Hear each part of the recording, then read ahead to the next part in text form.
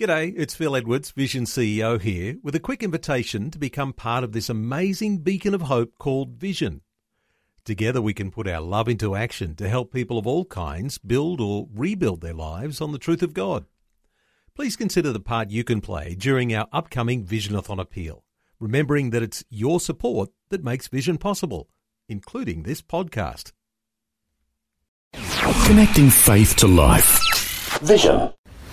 Coming up today on The Story. I walked through the door, he looked up at me and said, "You're not well." And this doctor then went on a quest to try and find out what was actually wrong. So I came back and he said that you've got lymphoma. Now, we never heard of that. And she said, "What's that?" And he said, "Well, it's a cancer." The thing I remember was Robin bursting into tears. The Story. Hi, I'm Jimmy Colefax. Welcome to The Story. Today, Chris Lambe candidly speaks about his journey with cancer. He's the author of the book, What They Didn't Tell Me About Suffering, and he'll share some of the unexpected gems of wisdom he's learned along the way. That's Chris Lambe. Today on The Story, he's chatting with Karen Hunt. Just give us a little bit of an outline of earlier life for you. So you said you grew up in England? Yes, born in England, yes. Came over when I was 3, went to New Zealand. Mm-hmm. I brought my parents with me. Well done. They were beneficial. Just a little bit at that age. Yeah. So I grew up in Christchurch, of all places, and went to a Catholic school, was raised as a Catholic, and then, made my journey to Australia in 1979. I'd actually moved from Christchurch to Auckland, and then from Auckland I moved over to Australia, and I was on my way travelling around the world and ended up getting married and having children, which kind of put an end to that. How many children do you have? I've got 3 daughters, all good looking. Of course. And they're actually all musicians. They're all guitar players and singers. Yeah. So that brought me to Australia, where I was with Frank and Brian Houston, and what was then called CLC, which is the forerunner of Hillsong. Sydney CLC. Yeah, Sydney CLC. So, and then eventually left there, went down to the Central Coast, and then eventually came back up to Queensland, where I am now. Now, something happened. Yes. In your life, a major part of your life, where you were out of the blue diagnosed with a particular form of cancer. Correct, yes. It was lymphoma, and I was pastoring at the time. As I put in the book, it was typical DIY Christianity, do-it-yourself Christianity, where I was working a full-time job, selling advertising, taxi-top advertising, in fact, and I had a territory that went mostly all of New South Wales regional. So I was holding down that job, plus counselling, speaking twice on Sunday. We had 2 meetings on Sunday, and we'd pioneered this church. We'd come up to the Gold Coast to actually pioneer the church. So we did everything that we thought we should do to be successful pastors. It was during that time that I was diagnosed with cancer. My youngest daughter was only 6 months old, and initially it was devastating. It was devastating to Robin. When we were sitting in the doctor's surgery, they'd done these tests. I won't go into all the details about the tests, but some of them were quite traumatic, and God was already speaking to me before I was even diagnosed. He was talking to me about the healing of my soul, which was far more important than the healing of my body. And a great journey started at that point. One that I can now say was one of the most incredible things that happened in my life. Not that I would ask for it to happen again, we wouldn't, but when we consider the treasures that we go through, I mentioned in the book about hidden riches of secret places, of scripture in Isaiah, I will give you the treasures of darkness and hidden riches of secret places. And as Christians, often we don't understand what God is doing and the treasures that are there in these dark times that we go through and these deep valleys that we go through. And one of the things that I learned, and in retrospect I see this very much, is that we as Christians who believe in God and believe that He's a good God always want God to deliver us out of the situation. Our trials come, our sicknesses come, and immediately we see this is not of God. We discern it ourselves without asking God, and We want to be delivered out of the situation, and there's so many prayers. People come and pray for us. We're on altar calls and prayer lines, and we're praying that God will deliver us out of that situation. We don't want to be here because none of us like trials. None of us like the hard times that we go through. But what I learned is that more often than not, God wants us to find him in the trial instead of getting him to deliver us out of the trial. And he is the shepherd that walks through the valley of the shadow of death. And he is the one that shows us where these treasures of darkness are. And often while we are all the time crying out to be delivered out, we miss the treasure that is there at our feet and what we're going through at the time. That was one of the greatest things I learnt as I came into this. As a pastor and a senior pastor at that time, I'm interested to know, beyond your family, how did your church family respond to the news? Many of them were confused. Many of them were very gracious. But what I had to do, I tried to keep going as long as I could while I was on chemotherapy. They put me on very, very quickly onto chemotherapy. 4 large doses of the stuff because the doctor said I was young enough to be able to handle this. He was a great hematologist, in fact, and he hit it really hard, which I'm glad he did. So it had its effect on me. So not only the cancer, which was in my chest, in my mediastinum area, and my breathing was lacking and I had pains in my chest, and that's what alerted me and took me to the doctors in the first place. The first doctor dismissed it and saying that it was just muscle spasms. He did all the tests and it was just muscle spasms. The second doctor, I walked in a few weeks later, and he looked at me, and this is how I start the book, by the way. It starts off with the words, "You're not well." Which could mean all kinds of things. It could mean all sorts of things, but I hadn't even addressed the doctor. I walked through the door. He looked up at me and said, "You're not well." In retrospect, it was exactly what I needed to hear. And this doctor then went on a quest to try and find out what was actually wrong, which was an interesting story in itself. So I came back and to answer your question, how did people respond? When I was finally diagnosed, Robin was with Gabby, and Gabby, my daughter, was 6 months old. So this is your baby girl? Yeah. Out of the 3? Yeah. She's 19 now, but she was 6 months old then. Sitting there, he said, "You've got lymphoma." Now, we never heard of that. And she said, "What's that?" And he said, "Well, it's a cancer." Well, that was the C word. Yep. The thing I remember was Robin bursting into tears and wailing, "Oh no, this is that C word." And so that affected her like that. Obviously, Gabby's 6 months old, didn't respond in any way, but she was devastated. The rest of my family were devastated. My mum went into hyper mother drive and prayed and prayed and prayed. She is a great praying mother. And people in the church, again, were confused. Most Christians, I find these days, and I was told this many years ago, around about this time, that most Christians don't have a theology for suffering. So it's a thing that you either withdraw from or react to. Sure. A few people were very, very gracious and supported us, but eventually, the scripture says, "Smite the shepherd and the sheep will be scattered," and that's exactly what happened. I couldn't continue, and we had to close the church down. It was we'd only been going a year and a half, and it was 30 people at that stage, roughly. And so we directed people to other churches. A few people stood by us, and, I've got a couple of friends still today from that time. Yeah. That's a hard season. It was, except, again, finding God at every turn. I don't want to say this like I was some super spiritual guy that, had this super faith, because I wasn't. The most I was real. I tried to be real. I sought God at that time. Can I say this? When I was diagnosed with that, I came home and I lay flat on the ground. I used to pray by the open window. We had these really tall windows and this westerly view. The house was built on the side of a hill. Great view, watching the sun go down. And so I would sit there normally playing my guitar, gentle arpeggios, and sing to God and pray. And it was my place that I'd commandeered for my quiet times with God. So I went there, and this time I didn't have my guitar, but I just lay flat on my face. And I, by accident, prayed this prayer. And this is the key thing. I said, "God, tell me what is going on." And he answered me straight away. Karen, he said to me, and deep in my spirit, "This is not about healing. This is about learning." Now, we talk about having a word of faith from God. That was the word of faith that I had. See, in the book of James, it says, my brethren, James 1 verse 2, my brethren, count it all joy when you fall into various trials. Now, I don't know anybody that does that. Yay, I'm having a trial.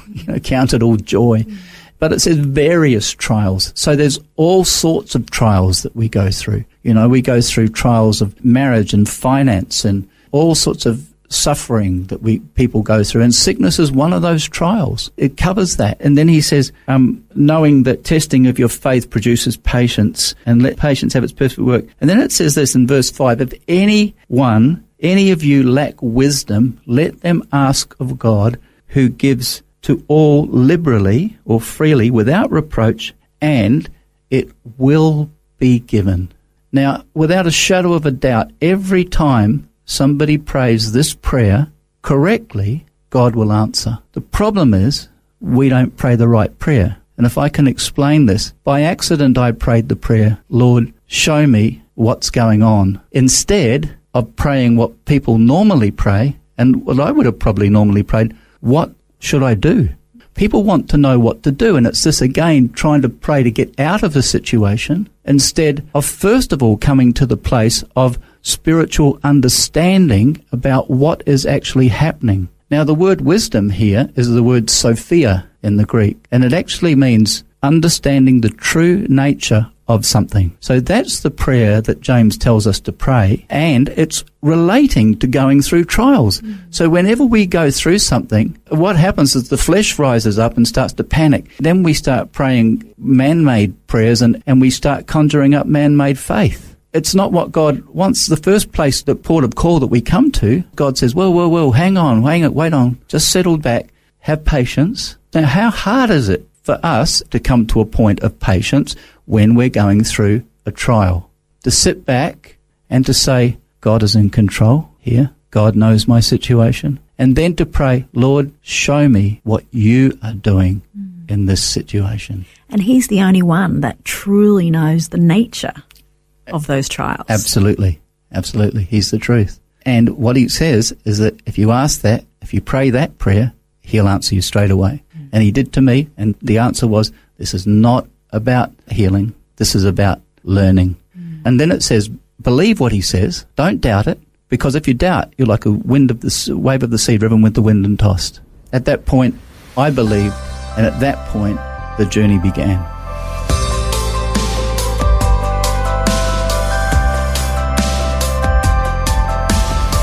You're listening to The Story. Today, Chris Lambe is sharing about his journey with cancer and some of the spiritual insights he's learned along the way. Back with more of his story when we return. The Story. If this program has highlighted something you'd like prayer for, we'd love to pray for you. Call 1-800-PRAY-FOR-ME. That's 1-800-772-936. It's a free call. Or text 0401 132 888.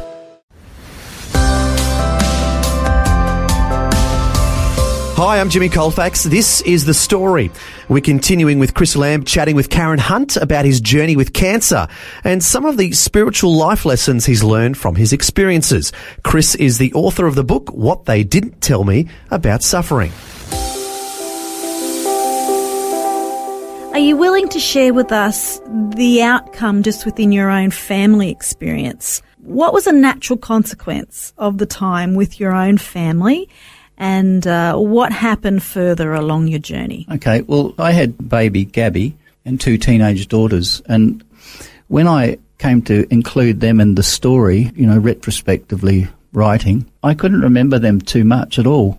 They had darted in and out because they were teenagers, and they're emergent teenagers and doing what emergent teenagers do best. And they are great girls today, but they darted in and out of my experience. My experience was taking me deeper and deeper and deeper. What's one of the things that I had to accept, and I'll say this, that anybody that's going through a trial and God speaks to them about what this trial is about, and he will, and if we don't hear it at the start, keep asking the question and listening deep in our heart to what he's saying, that our lives change at that point.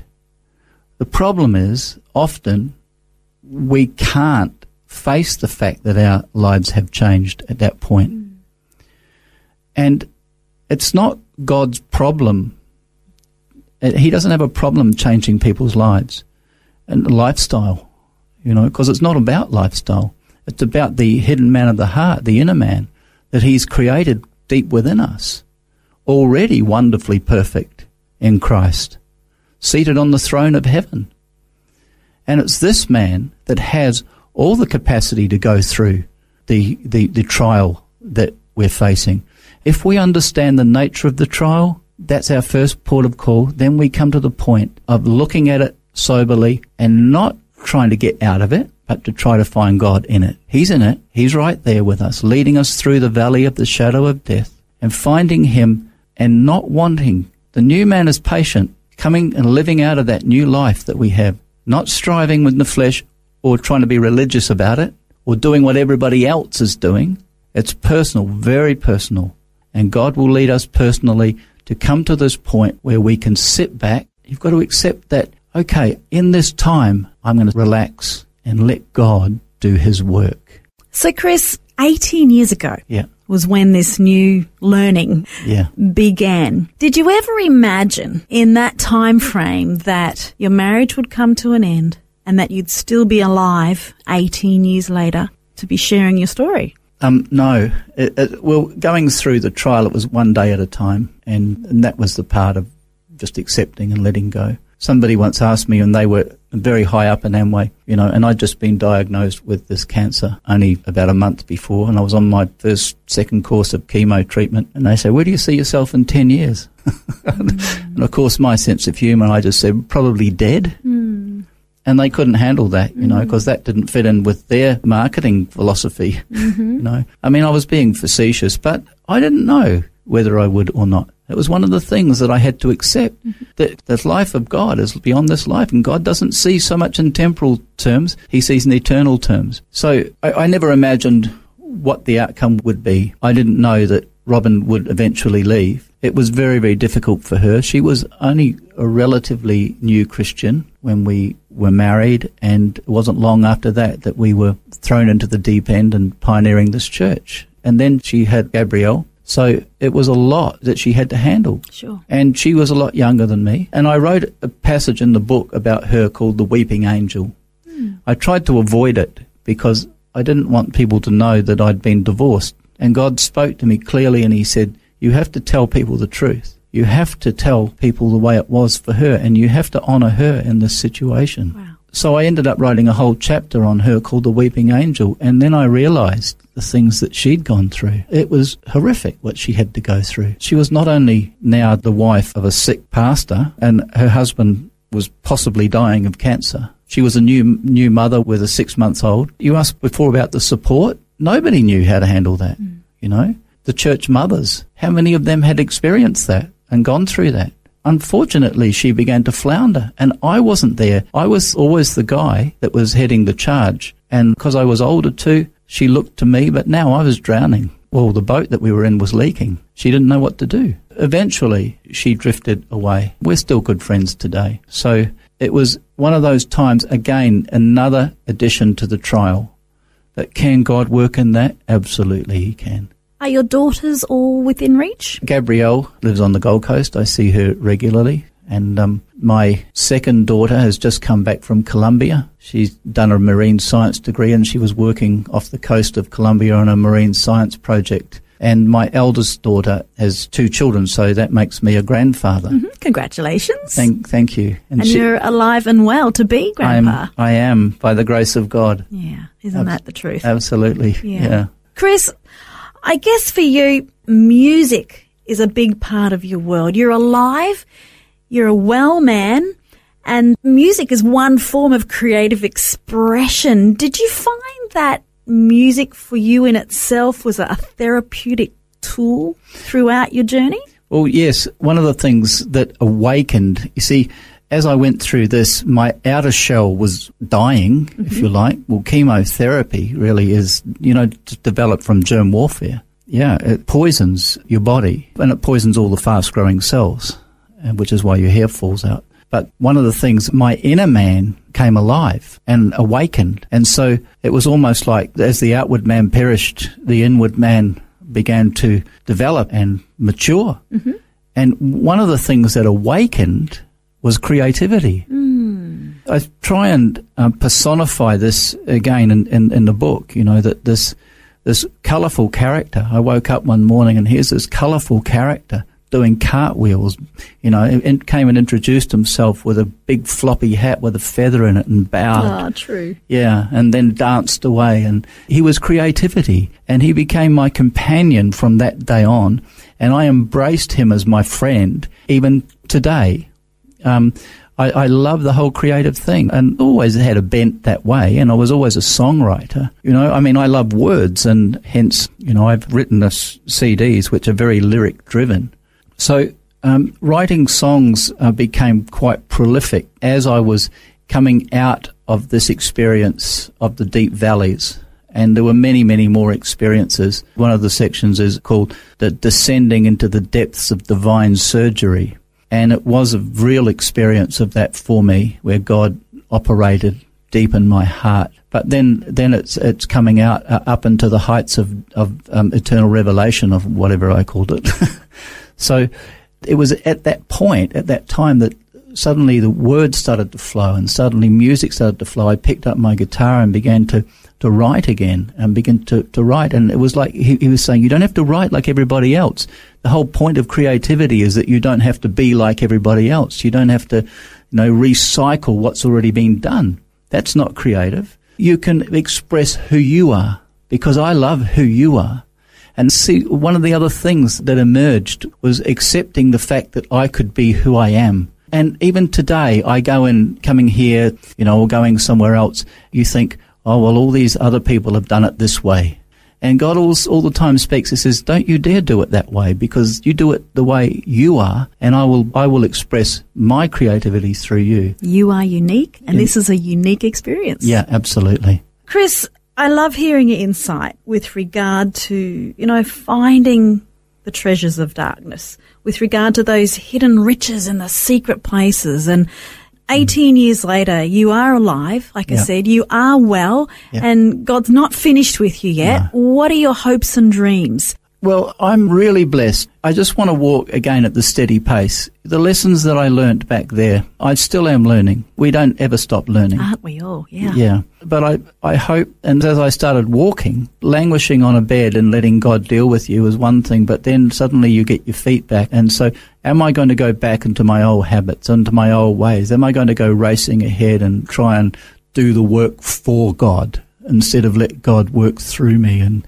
I've been very, very conscious of that all these years, and still am conscious. So, look, as far as ambitions go, I hope to author many books. I've started another one, and I've got children's books that have never been published that I wrote.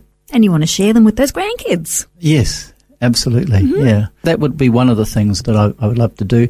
So it's the freedom that I love, the freedom of the grace of God, that we are righteous in Him. He's accomplished everything for us, the work ahead of us, He's empowering us to do, and it's organic growth. He will grow it. He will build the church. I'm just steadily walking along with this, and blessed out of my socks. By the grace of God, I'm here. And by the grace of God, I'll be where I am tomorrow. Yeah. Amen. I want to live to 120. Hey, why not? Yeah. There's too much to do. And Chris, thanks so much for joining me. It's been a pleasure. Thanks, Karen. God Appreciate bless being here. You and your family. His grace to you.